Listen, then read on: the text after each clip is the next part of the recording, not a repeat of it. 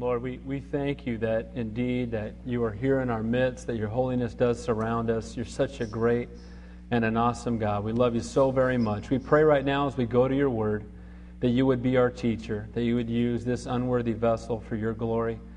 Minister to every single heart that's here. In Jesus' name we pray. And all God's people said, Amen. God bless you guys. Welcome again to Calvary Santa Cruz. If you have your Bibles, turn to Numbers. We're going to look at the last 7 verses of 33 where we left off last time, and look at chapter 34 tonight as well, Lord willing. As you're turning your Bibles to Numbers, I wanted to share something with you.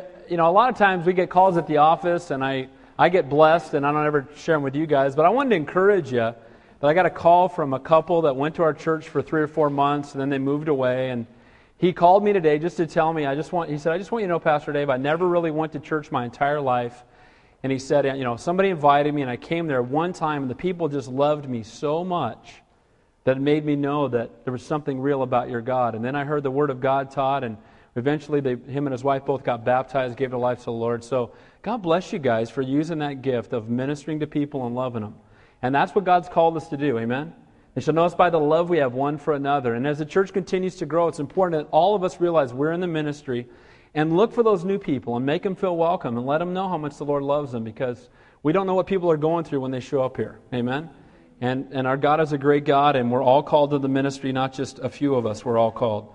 Well, tonight we're going to look in Numbers at some more of the preparation and then eventually really his instructions for entering into the land of promise.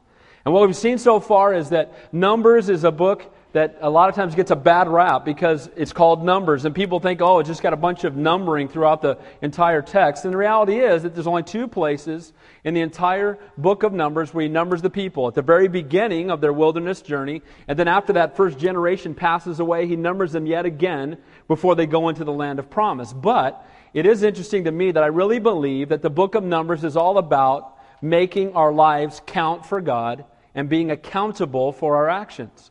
And we see in the book of Numbers that they have been delivered out of bondage in Egypt, and they're encamped in the cross, and they're headed to the land of promise. And we saw that along the way, God had a great and awesome calling for them and blessings for them after 400 years in bondage. And as they were headed along the way, we know that their disobedience turned an 11-day journey into a 40-year death march. Because they disobeyed God, they missed out on God's highest. And over the last few weeks, what we've been talking about is just how we can miss out on God's highest in our own lives. How God has a desire and a plan for us. And what we've seen is that type or that picture of their journey, how it's a picture of Christianity today in our own lives. Because Egypt is a type or a picture of what? The world. And they were in bondage in Egypt just as you and I were in bondage to sin. And we see that time in Egypt, they were crying out, and finally it says that God heard their voice and He delivered them out of their bondage. Just as if you've been born again, you've been delivered out of your bondage to sin. You've been born again, you're a new creation in Christ. We saw how their deliverance came the same way our deliverance came. It came through the last of the 10 plagues, which was what? What was the last plague? Passover. And remember what happened. They had to take the blood of a firstborn spotless lamb. They had to apply the blood to the doorpost in the shape of a cross. And if they had the blood of the lamb, they couldn't just have the lamb. They couldn't just know about the lamb. And they couldn't even just slaughter the lamb, but they had to apply the blood of the lamb. Just like we can't just know about Jesus. We can't just know who He is. We must apply the blood of the lamb to our own lives for us to be saved. And that blood was applied, the angel of death would pass over, and they were delivered out of bondage. And then once delivered out of bondage, we saw that they were backed up against the Red Sea. And remember that story that the Egyptian army was coming against them, and it was a time for God to test them. And it's, you know what, it's only when we go through tests that we can have a testimony. And it was through that great test, their backs are against the Red Sea, what are we going to do? We're in huge trouble, we're done, you brought us out of Egypt just to be slaughtered out here. And then we know that God opened up the Red Sea and they passed through.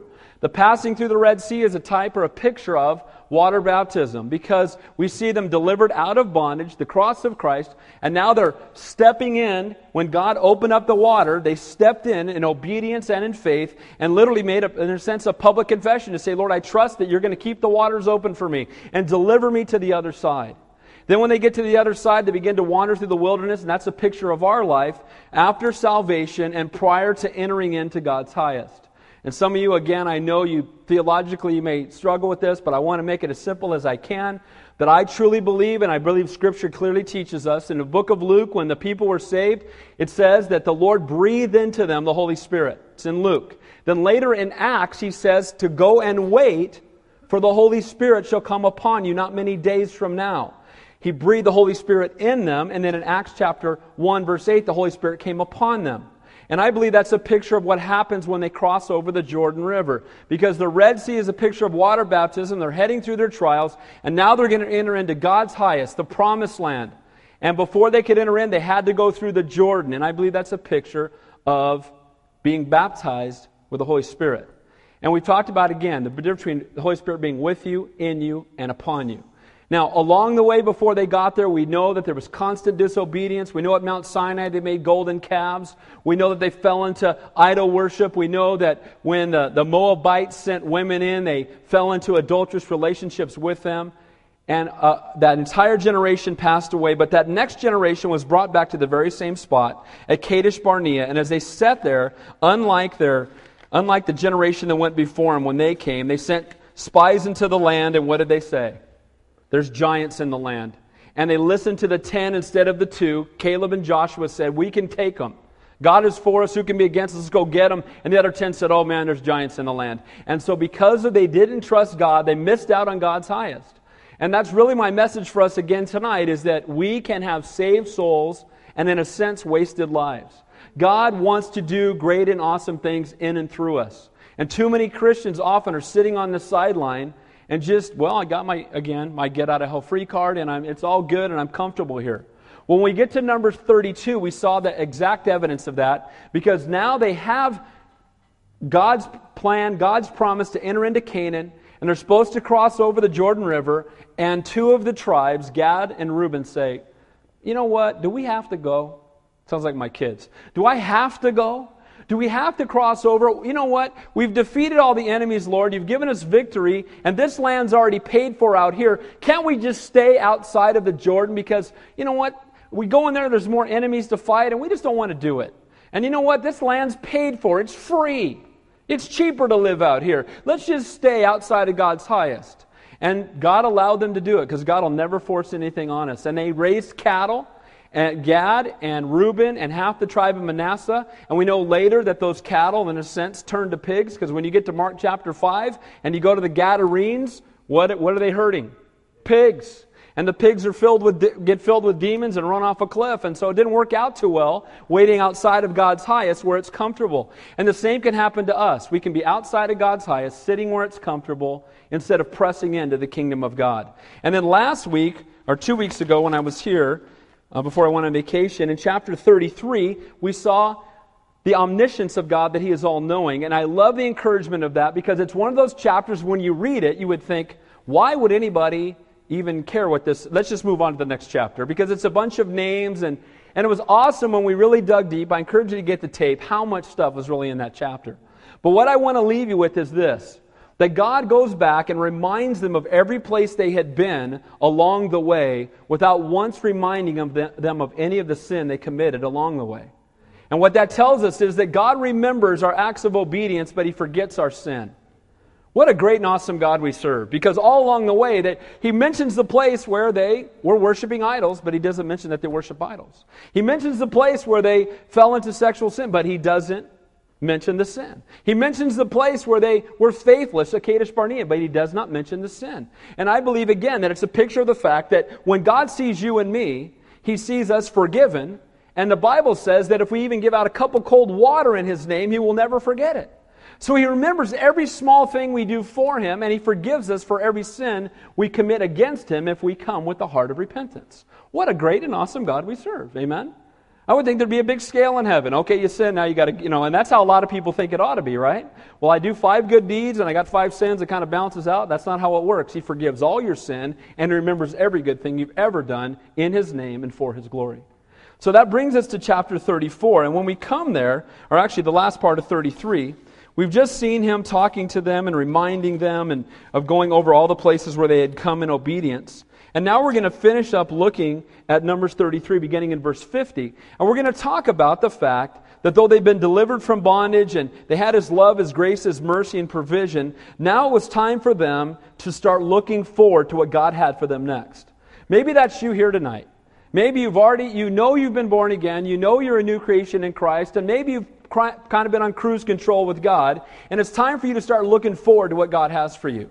You know, one of the things I'm going to be sharing at the pastors' conference at Mount Hermon, and what God has put on my heart to share with the Calvary Chapel pastors is that we do not want to see this movement become a memorial. And the way that happens is we start talking about the good old days all the time instead of talking about what God is yet to do. Amen? And what happens is every denomination out there that's deader than a doornail started off doing great things for God.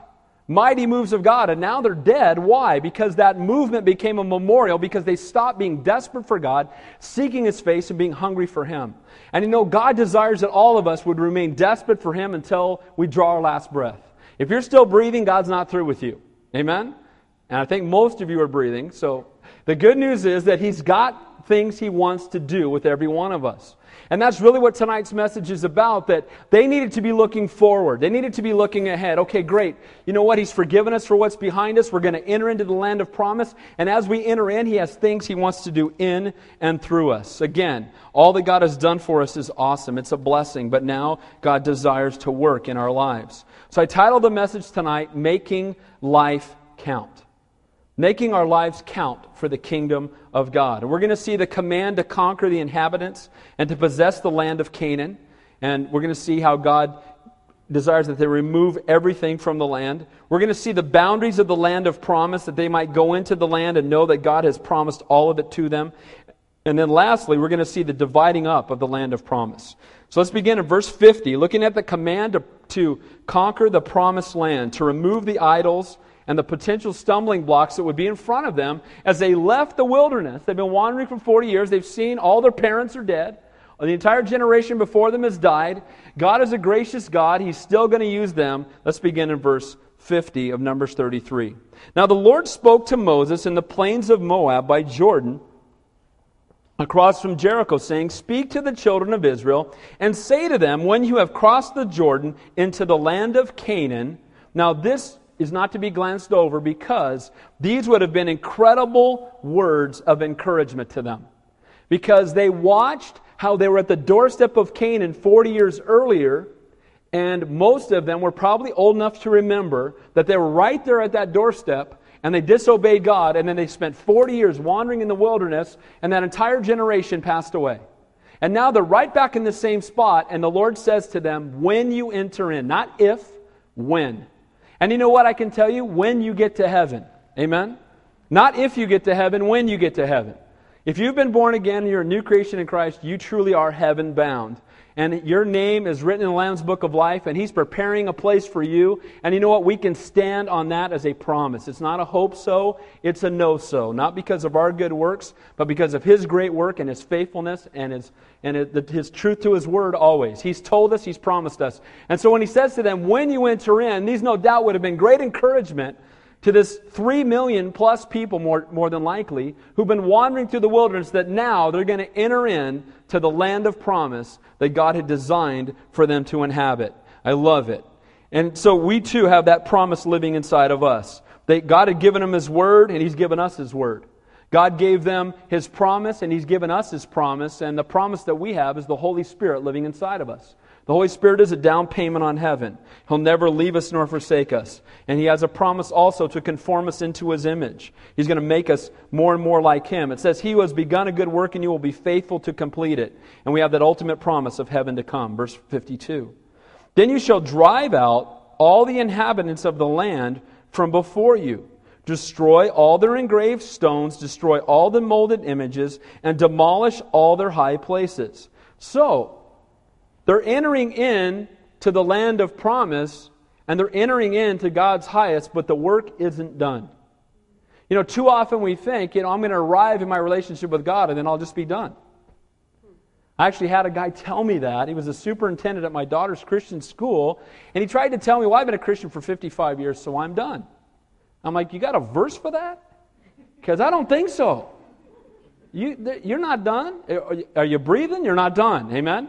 And the reality is that we can fall into that trap of saying, okay, I've crossed over the last thing. That was that last thing I needed to do, and now I'm just going to be still and wait for, chant till the Lord comes back. And that's not what God wants for us to do. God wants to continue to use us. And they're crossing over the Jordan. He says, okay, when you cross over, guess what? The first thing on your agenda is going to be, you're going to go right into a battle. And when you get there, I want you to wipe out the inhabitants, and I want you to tear down all of their high places and all of their engravings and all their idols. Now, it's pretty obvious why that would be necessary. Again, they've been forgiven looking backward, but now they're being called to walk in obedience. He's saying, going forward, I want you to obey. The Lord does forget our sin when we repent, but then He tells us, go and sin no more. Amen? Too often we get this cheap grace thing. Well, I've been forgiven, so I can just, we'll live however, where sin abounds, grace abounds much more. Go for it. But remember the woman caught in adultery. She came before the Lord. She was broken. She was weeping. She was ready to be stoned to death, and she knew she deserved it. And the Lord forgave her, but then He said to her what? Go and sin no more. And what He's saying with these guys, you're forgiven. I'm looking back in those places you came from. I've forgiven you, but you know what? Going forward, you need to walk with me and seek me with your whole heart and go and sin no more. It's not, hey, I walked over the promise. I'm into the land of promise. Now I can just do whatever I want. No. The desire of our heart ought to be to do God's perfect will because He knows what's best for us and He loves us. And again, we see here that they're going forward, called to obedience. And He tells them, what I want you to do first is to remove the temptation. You know what? Can I encourage you with something? I do a lot of counseling with people from the Word. And one of the things that we all struggle with, every one of us in this room, we could probably stand up and say, yeah, that's me. And I'll tell you it's me. There's certain things in our life we just don't want to get rid of. And what happens is, He's telling them, look, when you go in there, you guys are prone to idol worship. Moses goes up on the mountain for 40 days. What are you guys doing? Making a golden calf, right? You're wandering around the wilderness. Oh, Egypt was great. The leeks and the onions and, the golden calves and all the engraved images. All was one. And the beatings, they forgot all about that. It's amazing. But they say, oh man, Egypt, Egypt, Egypt. And they're making golden calves. And they fell into immorality with the Moabite women and started worshiping Baal when they were sitting at the outskirts of the promised land. So He says, look, I know you guys. When you get in there, first thing you got to do is wipe out all the idols. Because if you don't, within weeks, you guys will be worshiping Baal, right? And the reality is for you and I, that sometimes we think, well, I'm strong enough, I can leave the idols there. It's not, I've been walking with the Lord long enough, I can just leave the idols, I won't look at them. It's kind of nostalgic to have that stuff, so I'm going to leave it there. Well, God will work on your own heart what the idols are in your house. But God desires that we not make a peace treaty with our flesh. God doesn't want us to try to please the things of the world and hold on to the things of the world. He says, you know what? Remove that stuff. Get it out of your house. If you've got movies at your house that you know are inappropriate, throw them out. If you've got music at your house that draws you away from God, get rid of it. If you've got access on your internet that leads you to places that you don't belong, then either get a blocker on your internet or throw your computer out into the street. Amen? The Bible says if your right eye offends you, what? Pluck it out. That's pretty serious. Amen? Pluck out your eye. God's serious about sin. And what He's telling them, look, when you go into the promised land, this is the land I have for you. It's a land flowing with milk and honey, but there's going to be temptation there. And as we're walking in the fullness of the Holy Spirit, God wants to do great and awesome things in our lives, but there's going to be temptation there. And when you make the decision to rid yourself of the idols, not when you're being tempted, but when you're not. Amen? You need to sit back and say, you know what? Talk to your husband, talk to your wife, talk to your roommates, whatever, and say, you know what? Not what at the moment I'm being tempted and I'm struggling, but right now when I'm walking with the Lord, we need to get that stuff out of the house. And what He's telling them is, go in, and the first thing I want you to do is I want you to rid this place of all the pagan shrines. And you know what? This took work. Because these high places, they were mountains that were set up so that the shrines could be up really high so people could see them from far away. And they were the most prominent thing, and just like the Tower of Babel, people like to put their places of worship to these false gods as high as they could in the sky so somehow they would be closer to God. Can I tell you something? You can't build a tower high enough to reach God. That's why He came down to us. Amen? We didn't climb up to Him through our good works. He came down to us through His great and awesome work. And so for them to obey this meant they were going to have to get out some shovels or something. I don't know what they had back then. But they had to get something out and be tearing these hills all the way down and taking these engraved images and taking these idols and smashing them or melting them down. This took work. And the same is true for us sometimes. Going home and cleansing our house isn't always the easiest thing. Sometimes we have to walk in that, all right, that's got to go. That's got to go. Now, I'm not talking about legalism. I'm talking about holiness. Amen? If there's something you know is going to get your eyes off the Lord, why would you want to have it around? But yet we all struggle in varying degrees with that kind of stuff. And we need to cleanse our house. He tells them, go in and get rid of it. And so too for you and I as we enter into that deeper Spirit-filled life, when our first action should be remove the things that might cause us to stumble. These idols were ungodly things. And they can be for us too. Sexual immorality, drugs, pride, alcohol, ungodly entertainment. But it can also be seemingly good things done in excess. Your career can be an idol if your career is more important to you than your relationship with God. Your pursuit of wealth, a relationship you're involved in, a hobby that you might have, a leisure activity that you're involved in. All of those things can be idols if you make them more important than God. It's okay to have money as long as you realize that it's all His. Amen? When it starts being yours, it's an idol. When your house starts being yours, it's an idol. When it's God's house and it belongs to the Lord and you're a steward of it, then it's His. And that we need to get to the place where we say, Lord, it's all yours. And Lord, remove the idol so I'm not tempted and my eyes are not drawn away. When we're obedient, God is glorified and we get blessed. With obedience comes blessing, and I'm not talking about money. That's one of the most overblown things I've ever heard, right? Name it and claim it, grab it and blab it, all that stuff. No. That's not riches. You want to know what riches is? Riches is intimacy with the Creator of the universe. Riches is being filled with the Spirit of the living God and being able to touch others with His truth and with His love, with His grace and with His mercy. That's riches. Amen? And as we are obedient, then God blesses us and uses us in greater ways. And again, we don't obey so God will love us. He already loves you. But because He loves you, we ought to respond in obedience to His Word because we trust Him. Because He's a great and an awesome God. He says to them, what did He tell them to do? Drive out all the inhabitants of the land. He wanted them to remove the very giants in the land that the previous generation, their own parents, had fled from. In Exodus 23, God told Israel that His angel would go before them and cut off the Amorites, the Hittites, the Perizzites, the Canaanites, the Hivites, and the Jebusites from all the land. So He told them to go do it. Now, why did He tell them to wipe out the Canaanites? Sometimes people struggle with that. It just doesn't seem fair that God tells them to kill people. Anybody ever struggled with that before? God tells someone to kill people? That doesn't seem right to me. Okay? And I understand that. But understand why He did it. In Exodus 23, it says, they shall not dwell in the land lest they make you sin against me. For if you serve their gods, it will surely be a snare to you. The Canaanites and those that inhabited the land were some of the most godless people who ever lived on the planet. They were involved in demonic worship. They were pagans. They were slaughtering their children and sacrificing them to false gods. God had given them opportunities after opportunities to repent and come to Him. They continued on in their sin, and eventually judgment comes. The same is true for all of us. The Lord loves us. He reaches out to us. He's a gracious God, but at some point judgment will follow those who reject Him. Nobody goes to hell except they ask to go there. They're saying, I don't want the cross. Get off of me, man. Don't be talking to me about that. Ever had that reaction? Don't be talking to me. Hey, you know what? That's good for you. If it's good for you, that's great. But leave me out of it. And he starts sharing out. Man, and it just blows my mind that people get all upset when you say stuff like, God loves you. You don't talk to me about that. I just told you God loves you. Oh, man, I don't want to hear it, right? It's amazing to me, but again, it's because the message of the cross is foolishness to those who are dying under sin, but those who are being saved is the power of God. Cross is a place of offense. Jesus Christ is a rock of offense. And so we see here that He tells them, look, you need to go in and wipe them out. Why? Because if you don't, they will be a snare to you.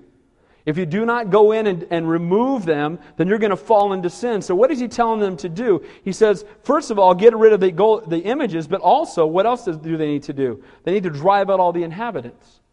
Now, the idols, we understand maybe. So who would the inhabitants be that you and I need to drive out of our lives? We need to drive the idols out. Maybe you can say, okay, I know some things I've struggled with, and I understand that. I need to get them out. So what would the inhabitants be that we need to drive out of our lives? It's the world. And it is, do not be unequally yoked together with unbelievers. I want to make this clear. I'm not talking about us being self-righteous and perfect, and we're too good for the world. That's not what I'm talking about. But what the Bible tells us very clearly is bad company corrupts good morals. He told them, you go in and start hanging out with the Canaanites, you're going to be like the Canaanites. You want to know what kind of person you are? Look at the people you hang out with. Because you become like those that you spend time with. You hang around a bunch of people on fire for God, you're going to start pursuing the things of God. They're going to hold you accountable, they're going to love you, they're going to encourage you, they're going to share the word with you. You start hanging out with the world, and you're going to become like the world. Can a man hold fire into his bosom and not be burned? And too often we want to make excuses there too. I cannot tell you how many times in counseling people say to me, well, but we've been friends for 27 years. Pastor Dave, you just don't understand. No, you just spent a half an hour telling me that every time you hang out with this guy, you go get drunk. Well, yeah, that's true. Then why are you hanging out with him? If you come hang out at my house, I promise you won't be getting any alcohol, okay? Well, I'm struggling, man. My walk with the Lord's a disaster. I can't figure out why it's such a train wreck, but all my friends are unsaved, and I'm hanging out with the world all the time, and I can't figure out why I'm struggling. When's the last time you were at church? Oh, I don't have time for church right now. So you got time to hit the bar 3 times a week, and you got time to go water skiing with your buddies, and you got time to chase, have 2 jobs and chase the bucks, but you don't have time for the Lord, and you wonder why you're struggling. He says, get the inhabitants out of there. You know what? You can't hang out with the Canaanites and not become a Canaanite. So you need to hang out with believers. Again, do we have a burden for the lost? Yes. Are we self-righteous and look down on them? No. Should we reach out to every person in Santa Cruz that doesn't know God? Without question. But do you seek fellowship from them? No. You minister to them, you minister to the world, but you have no fellowship with it. And the Lord's making it very clear to them. Now, we're going to see the sad results as we move on. And I'm getting ahead of myself a little bit. Guess what? They don't do it. They don't do it. They don't get them all out. And guess what? It doesn't work out too good. And you know what? I've yet to have anybody say to me, yeah, I've been dating this unbeliever for a while, and it's worked out pretty well. I've never had once. 20 years of doing counseling, no one's ever said to me, yeah, I was hanging out with this unsaved girl for about 3 years and worked out great. Kept my relationship with God right where it needs to be. We never fell into any kind of sin. It was wonderful. That doesn't happen. Because bad company corrupts good morals, and we will become like those we hang out with, and that's why it's so key that we be in fellowship. Destroy the idols, demolish their high places, and rid that place completely. Get every one of them out of there. Take them all out. And again, that may seem harsh, but you know what? One of the great things about heaven is there's going to be no sin there. Amen? And no sinners. Praise God. Amen? And that's only because of His grace, not because of us. Well, Pastor Dave, I'm a sinner. Well, that's why you need a Savior. Amen? And if we've been born again, we're going to enter into His presence and spend eternity with Him. So He tells them, obey my commands. Not only promises future blessing, but protects us from immediate downfall. When we obey God, it means God's going to use us in a greater way going forward, but it also means that God's going to keep us from falling in the immediate, right here and now. You start being like the world, you're going to fall into sin. It just breaks my heart. I'm sharing open with you guys. It breaks my heart to see so many people that I know that are like this in their relationship with God. It's this roller coaster ride. What day of the week is it? I'm either, or the next day, I'm on fire, and I'm like, whoa. Be hot or cold, if you're lukewarm or spiritual, they're taking that to, I'm hot, cold, right, every day. And the Lord desires that we be so close with Him that our walk with Him is steady and it's steadfast. That's God's heart for us, amen? The world's watching us when difficulty comes, and if we're like a roller coaster, they're not going to want to know the God that we have. But the great thing is that when we trust in the Lord, we have our eyes on eternity, and we're obedient to Him, it not only blesses us in the future, but helps keep us from falling into sin here and now. Again, what does it take? It takes just like an effort to tear down the idols. It takes effort on our part to prayerfully go before the Lord about relationships that we have that are ungodly and say, Lord, show me what to do. Can I tell you a way to make sure that all your friends are Christians? It's real simple. It's not hard. I used to tell youth group kids this all the time. Just witness to all your unsafe friends. Because one of two things will happen. They'll get saved, or they will not want to talk to you anymore. Amen? You start sharing the love of God with people, and they're going to go either, really? Oh, praise it. And you're going to share with them, and they're going to come to know Christ, or after a while, they're going to go, dude, just leave me alone. Just go away, right? The Lord will work it out. Just love them, minister truth to them. Verse 53. You shall dispossess the inhabitants of the land and dwell in it, for I have given it to you, the land to possess. God's intent was not only to bring judgment upon the corrupt culture of Canaan, but also to give the land for Israel to possess. The promised land would be the stage in which God would display His power, pour out His blessing, and one day, guess who would be born in the promised land? Who? Jesus.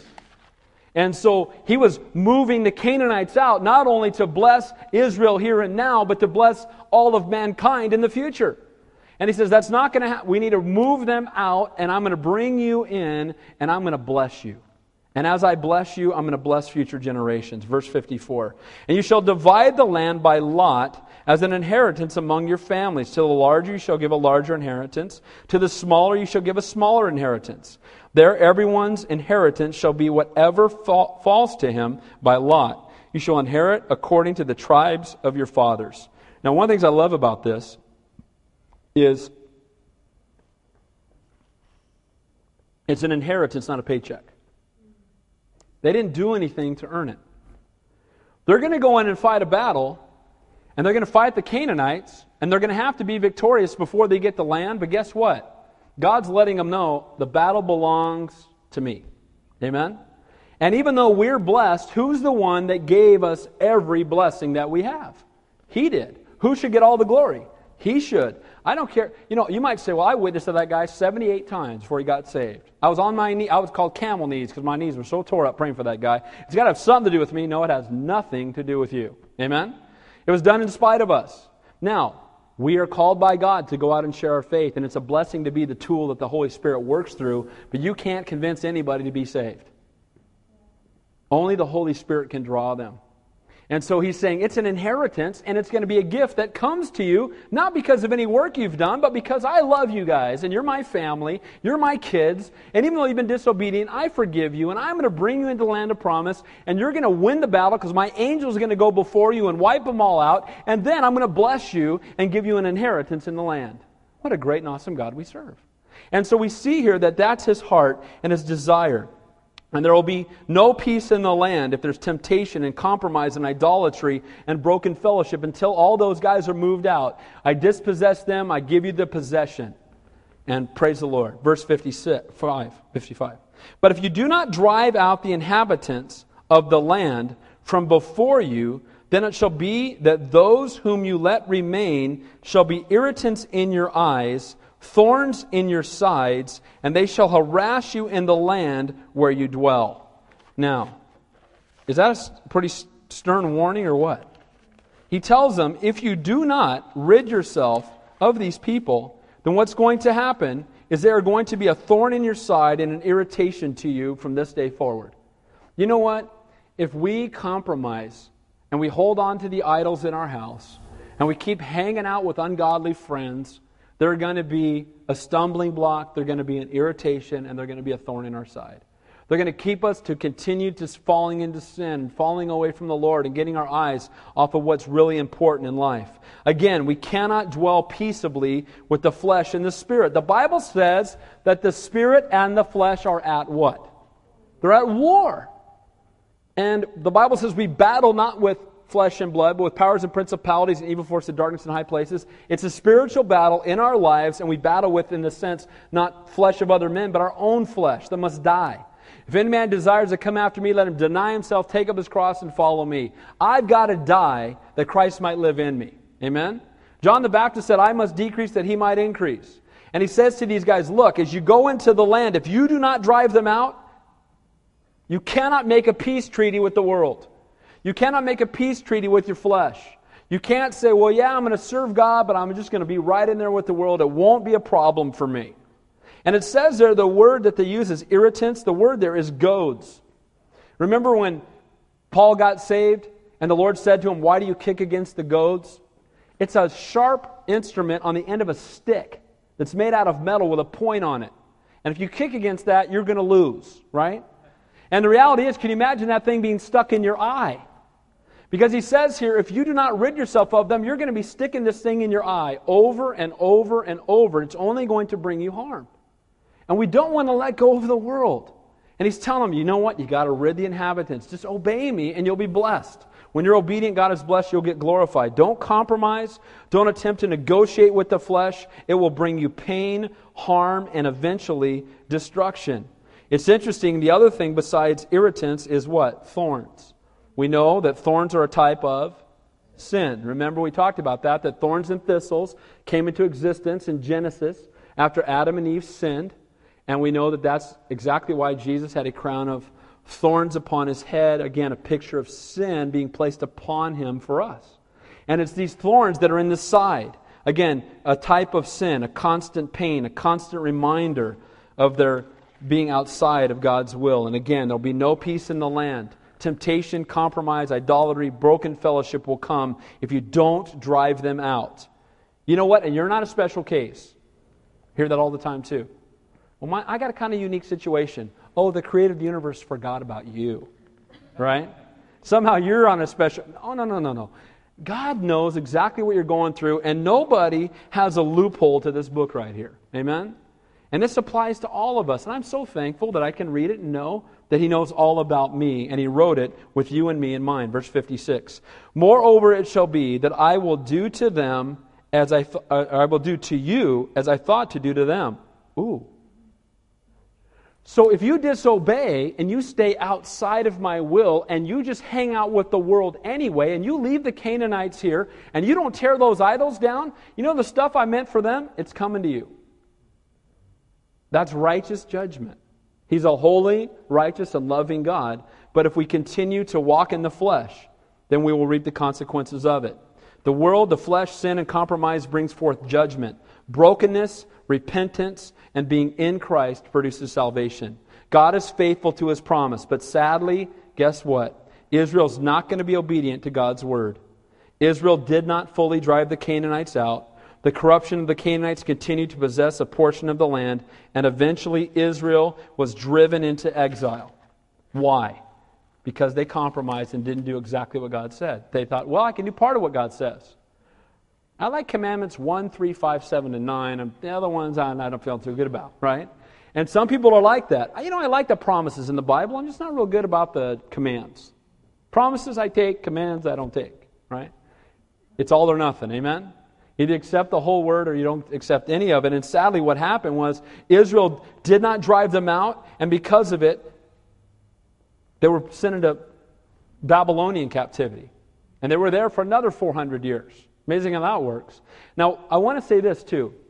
There's another picture of this very thing with Saul, first king of Israel, and God told him to go wipe out all the Amalekites. And he went out to fight the Amalekites in 1 Samuel, and what did he do? God said, wipe them all out. And he brought back Agag, the king, and a bunch of sheep. And then Samuel comes walking up, you know the story, and he comes walking up to confront him, and he says, Samuel, I did all that the Lord commanded. In the background, bah, right? God has a sense of humor. And he says, what's these sheep I'm hearing, right? The people took them to sacrifice to your God. I ripped off the IRS so I could tithe more, right? I mean, he compromised his faith, and he brought back Agag. He held on to the one worst sin he had, right? The king of the flesh. Amalekite's a type of the flesh. Yeah, I got rid of everything else. It's just this one sin of mine that's really fun. And I just want to hold on to this one. And we know what happens. Samuel sees Agag, and he takes out a sword. And what does he do to Agag? He cuts him up into small pieces. And Samuel at the time may have been as old as 90. It says that when Agag saw him coming, he went, oh, whew, it's an old guy. And out he came, that dramatic, and sliced him up. Now, the sword is a picture of what? God's word. And how do we put the flesh to death? God's Word. And you know what's something interesting? If we don't wipe out the flesh will wipe us out. Because who reported the death of Saul to David? What? An Amalekite. He was told to wipe out all the Amalekites. He didn't, and the Amalekite is the one that came and told David that Saul had died. If we do not put the flesh to death, it will destroy us. If we don't put away those things that are so easily entangle us, we're going to be stumbling in our walk with God and ineffective for His kingdom. It's of no use for us in the church to be successful in the eyes of the world while allowing corrupt practices and attitudes of the world to take root in the body. You know what? You'll notice that He doesn't say, go into Canaan and assimilate. Does He say that? Go in there and be just like them so they'll want to hang out with you, and maybe in a year or so, you can tell them about the love of God. You know that's running rampant in the church today. If your friend likes to go shoot pool and drink beers, go with him. If he's into the strip club, go to the strip club. I'm not kidding you. If he's into that, be into that. You be like him. Find a common ground. You know what? People were not attracted to Jesus because He was just like them. Amen? We are to be in the world but not of the world, and we're to be salt and light, and we're not to conform. Do not be conformed to this world, but be transformed by the renewing of your mind. Amen? Go into Canaan and didn't say be like them, and same is true for the church today. We're not to try to be like the world so the world will feel comfortable. So, now, should we love people? Yes. Reach out to them? Absolutely. But we're not to water down the gospel so people will feel comfortable at church on Sunday. Amen? And it's running rampant. And it breaks my heart. It's absolutely sad. Again, if that happens, then the church should expect to be driven out of its place of blessing just as much as the Israelites were. You stop preaching the gospel, you might as well, as you've heard me say, throw some horns on the wall and call it the Elks Club. Because it's all over. Amen? You're not a church anymore. You're not drawing people into the kingdom of God. You're having no eternal significance. It's just a big social club with a name. Now, it's interesting that they didn't drive them out, and because they didn't drive them out, we're going to see in coming chapters that they're going to be thrown back into captivity. Do you know what happened with Israel? In 1948, they were reborn as a nation. In 1967, there was a 6-day war. During that 6-day war, they conquered Jerusalem in 6 days. Hand of God. And they went in, and the Jewish soldiers were weeping. And they were literally at the place that's the Wailing Wall or the Western Wall. And the head of the Jewish contingency, Moshe Dayan, allowed the head of the Islamic authority, the Grand Mufti, and said, you know what, you can keep the Temple Mount. We'll take Jerusalem, you can have the Temple Mount. How's that working out? He says, drive them out completely. Don't hold on to them, drive them out. And what did he do? He just gave them a little spot. And those of you who were in Israel with us, you know that is one of the central points of strife on the face of this planet. And you go up there, and what's on the top? A mosque. A huge Muslim right on the top of the Temple Mount. And the Lord gave them back to them in 67. They could have just finished the job. Instead, they said, well, let's just give them a little bit. The same can be true of us in our own lives. Oh, I just want to hold on to this one part of my life. Does God love you enough to know what's best for you? Yeah. Why don't we run to Him in times of trial instead of running from Him? Why don't we trust Him when He tells us that He knows what's best for us? Sin is not bad because it's forbidden. It's forbidden because it's bad. Because God knows what's best for us, He forbids us from sinning.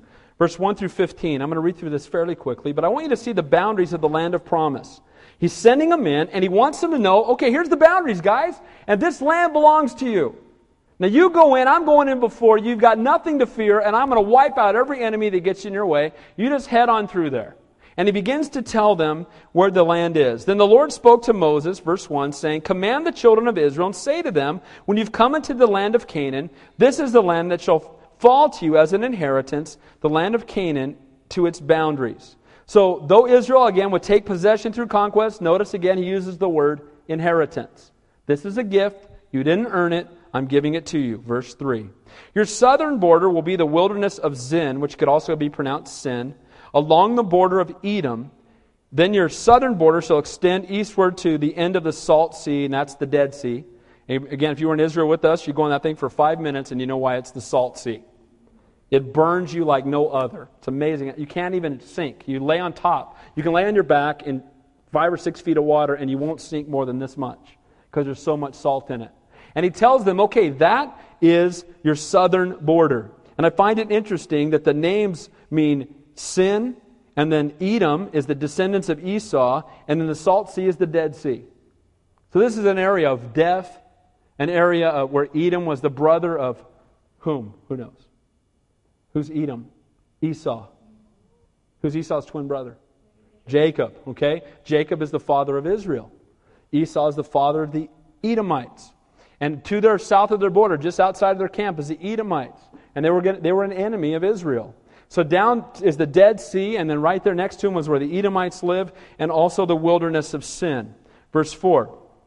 Your border shall turn from the southern side to the ascent of Akrabim, continue to Zin, and beyond the south of Kadesh Barnea. Then you shall go to Hazar Adar and continue to Asmon. Now Kadesh Barnea is significant because that is the place, its name means holiness, and that is the place where they sent the spies into the land the first time.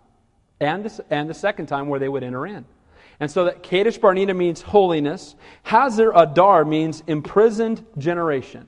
I find that interesting. An entire generation right there near where that happened, where they walked away, where they didn't enter into the land of promise. There's a little city or spot there called Hazar Adar, which means a imprisoned generation. A generation that wandered in the wilderness and lost its life. And Asmon means our strength. We are delivered from our sin, from being dead, those first 3 cities, through the Lord our God, our strength. The word means holiness has set us free. Verse 5 through 9, The border shall turn from Azhaman to the brook of Egypt. Some believe that is the Nile. Others believe it might be something else. It shall end at the sea. As for the western border, you shall have the great sea. That's the Mediterranean. For a border, this shall be your western border, and this shall be the northern border. From the great sea, you shall mark your borderline to Mount Or. Who died on Mount Or? Who remembers? Aaron. Just outside the land of promise. What kept him out of the land of promise? He got right to the land of promise and didn't get to enter in. Why? He had fallen into idol worship. He had compromised and was more worried about pleasing men than pleasing God.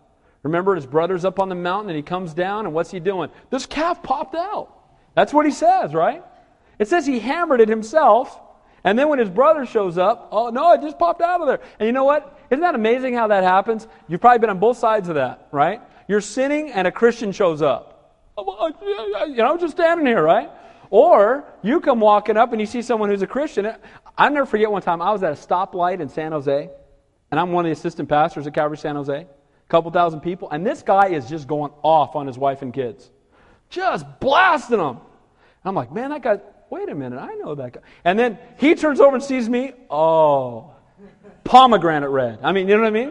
What happens? I'm so busted. Well, that's Aaron. Moses comes down, he's making a calf, and sadly, because he did not heed God's counsel, he missed out on entering into God's highest because of compromise. Same is true for us. We compromise our walk, we're going to miss out on God's highest calling for us.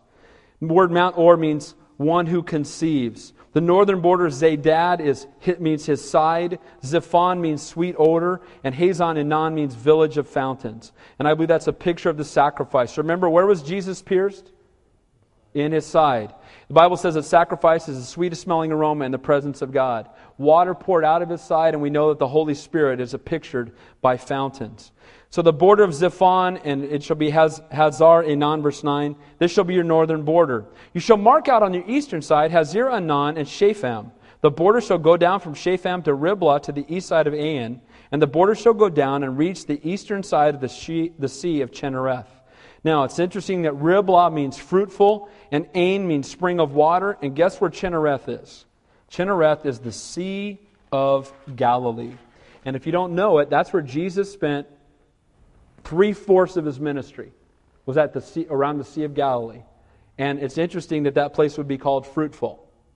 It's interesting that place would be a place where fresh water pours out, because that's where our Savior spent most of his ministry life, and that's where he healed people. It was right. A lot of it happened right there in Capernaum. The border shall go down along the Jordan, and it shall end at the Salt Sea. This shall be your land with its surrounding boundaries. Now, I want to say this. This inheritance only came for 9.5 tribes, and sadly, they never even got close to inhabiting all the land that God gave them. God gives them this land. And Bill and I spent hours today trying to find a map that would actually show the area that was promised to them. And we finally found a few that were close, but basically it was 300,000 square miles. And they never inhabited like even half of it. And you know what? I thought, Lord, is that a picture of my life? The Lord, you have so much more for me, but yet I'm so involved in the world that I'm missing out on all you have for me. And I'm not talking about stuff. I'm talking about how He might want to use me in His kingdom.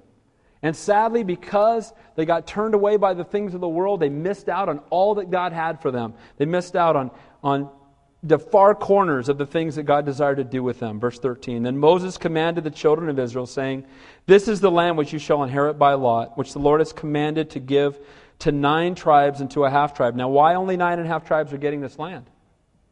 What happened? 2.5 tribes said, we don't have to cross over the Jordan. It's fine right out here. We're comfortable outside of God's highest.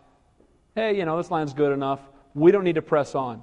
And sadly, much of the church today is like that. Hey, I'm happy. I don't have to be one of those religious fanatics totally sold out for God. As long as I'm going to heaven, it's all good. Can I tell you something? There's no greater joy in the world than being in the center of God's will. Amen? There's nothing better. Nothing.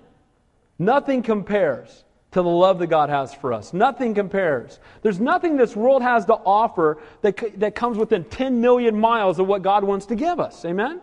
And so sadly, we just get so caught up that we miss out on God's highest, pursuing stuff that is passing away. The children of Israel missed out on God's highest. And again, it makes me think of my own family. Lord, are we doing all you have for us? I think of my wife and my kids. Lord, is there more you have for us? I think of this church.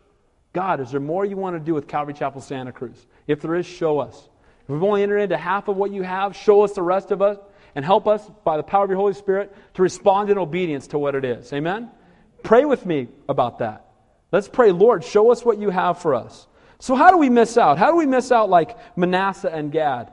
How do we end up on the outside, camped outside, when all the promises are given out and all the blessings are being given out and God's highest is happening right in front of them and they missed it? Why did they miss it? By becoming comfortable outside of God's highest. By caring more about the cattle than they did about the kingdom. By trying to make peace treaty with the flesh. By not driving out the inhabitants, not destroying the false idols, not trusting in God's promise. May we not grow weary and comfortable with less than God's highest. Are you doing all God has for you? Verse 14. For the tribe of the children of Reuben, according to the house of their fathers, and the tribe of the children of Gad, according to the house of their fathers, have received their inheritance, and the half-tribe of Manasseh has received its inheritance. The true tribes and the half-tribe have received their inheritance on the side of the Jordan, across from the Jericho, eastward towards sunrise. Those are some of the saddest words in the Bible. They missed out on God's highest because they were just comfortable staying away from what He had for them. Are you doing all that God has for you, or are you just cruising through life, happy to be outside of His perfect will? Last few verses. And watch now as He appoints the land. He's going to divide the land of promise. So the leaders, it says there, and the Lord spoke to Moses, these are the names of the men who shall divide the land among you as an inheritance. Eleazar the priest, and Joshua the son of Nun. And I love this. You've heard me say it before. We got some new people here tonight. I want you to hear it again because I love it.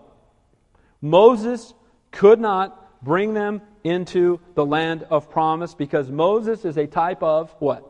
The law. Moses wrote the first 5 books, and you can't get in by the law because you can't keep it. The law is a taskmaster that leads us to the cross. That's what the Bible says. The law reveals our sin, but it cannot save us. So who entered them in?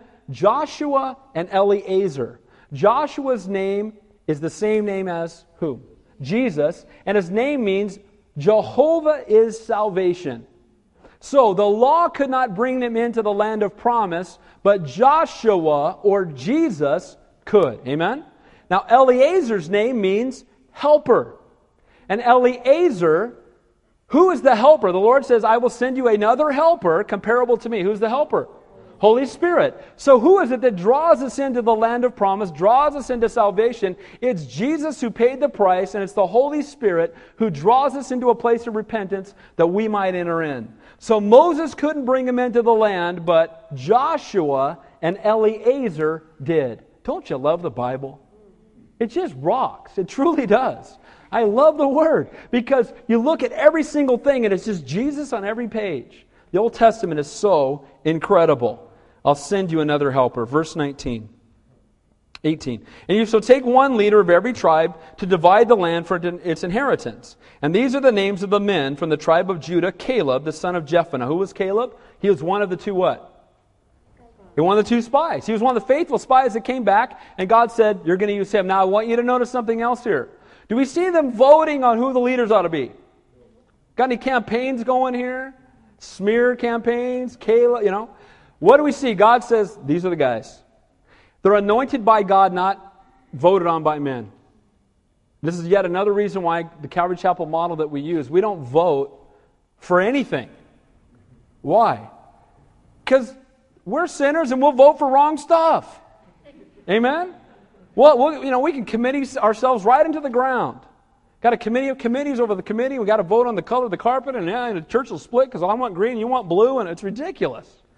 You know what we're going to do? We're just going to let Jesus be the head of the church, and we're going to follow him in his word. Amen? And we're going to obey him with our whole heart, and that's the direction we're going to head. And certainly as your pastor, I'm totally accountable. I answer to God. We have assistant pastors or elders, and I'm accountable to every one of you guys. But we don't vote on stuff. We listen to the Lord and we obey. And we see here, the Lord says, okay, these are the leaders. Here they are. Take notes. Caleb. And notice, he picks godly guys. He picks Caleb from the tribe of Judah, from the tribe of Simeon, Shemuel. That's the same name as Samuel, and his name means herd of God. From the tribe of Benjamin, Eladad. Eladad means the God of love. A leader from the tribe of the children of Dan, Bukai. Bukai means void. I don't know what that means exactly, but that's what it means. All right? Maybe he's void. I don't know. Verse 20 shows that God can use the foolish things of the world to confound the wise. Verse 23. From the sons of Joseph, from the tribe of Manasseh, Hanel. Hanel means favor of God. I love these guys' names. I'd love to go out at dinner time and say, favor of God, get in the house. Right? Wouldn't it be great? Jehovah is salvation. It's time for dinner. Right? These are good names. That's what they meant when they called them by name, favor of God. Camel in verse 24, Camul means raised of God. In verse 25, the son of Zebulun, Elzaphan, means God of treasure. In verse 26, it says the children of Issachar, and these are each of the tribes, making sure they have somebody to represent them. Paltiel, and his name means deliverance of God. From the tribe of Naphtali, or the tribe of Asher, in verse 27, Ahihud means brother of renown. And then lastly, in verse 28 of the tribes, the leader of Naphtali is Pedahel, and his name means God has ransomed or paid the price. These are great names. These are godly men. God chose them. They didn't vote. They'd have messed it up if they had. And God said, these are the guys that I've called. And that's what we look for in leadership. People called by God, not voted on by men. These are the ones the Lord commanded to divide the inheritance among the children of Israel in the land of Canaan. Now, can you imagine, I want to close this, can you imagine if you came down and you're sitting there and they walked in and said, we got a word from the Lord. And then they called out your name. God said, Dale Castler, you're doing this. And you'd be like, whoa. Okay. Now, you think you'd say no to that program? Kind of busy. Got stuff. Right? I mean, if God calls you, don't you respond? And you know the scary part is that there are times when God calls us and we don't respond. Amen? We say, well, I'm too busy. You say, man, if God called me by name, that would just be radical. Can I tell you right now that God has called you by name? He first called you into salvation, and now He's called you into ministry. And He may have called you to sweep the floors or to set up chairs or to go on the mission field or to pray for your coworkers by name or to minister to the children. And imagine what it will be like if we've been called by God and we've missed it because we're too busy chasing stuff that doesn't matter. Can I encourage you to really seek your heart and say, Lord, what have you called me to do? The call to salvation was not the end, it was the beginning. Amen? He called you into salvation and now He desires to use you. May we not respond with love to God, but I'm just a little busy right now. Sweeping's not my thing. Got something else? You know what? Respond in obedience to what He's called you to do. If you're obedient where He calls you, then God will use you in greater ways. So, how are we going to respond? Let's make our lives count for eternity. Amen? Think about the last month, 2 months, 3 months. What have you done that's had an impact on eternity? Pray about it. Lord, show me. Not doing work so God will love me, but having fruit because God loves you. Amen? And just responding. God is not looking for ability, but availability. God doesn't care how smart you are, how eloquent you are. He uses the foolish things of the world to confound the wise. We saw in 1 Corinthians. Amen? He's not looking for the most eloquent. He's just looking for someone to say, I'll do it. I'll do it. And you know what? If He calls you, He'll equip you to do it. The eyes of the Lord search to and fro among the whole earth, searching for one who can show himself strong on account of. Don't let physical comfort or spiritual complacency keep you from God's highest. Let's make our lives count. Let's reach Santa Cruz County for the Lord. Amen? Santa Cruz, Holy Cross. May God turn this place right side up and may it start in our hearts first. Amen? Let's pray.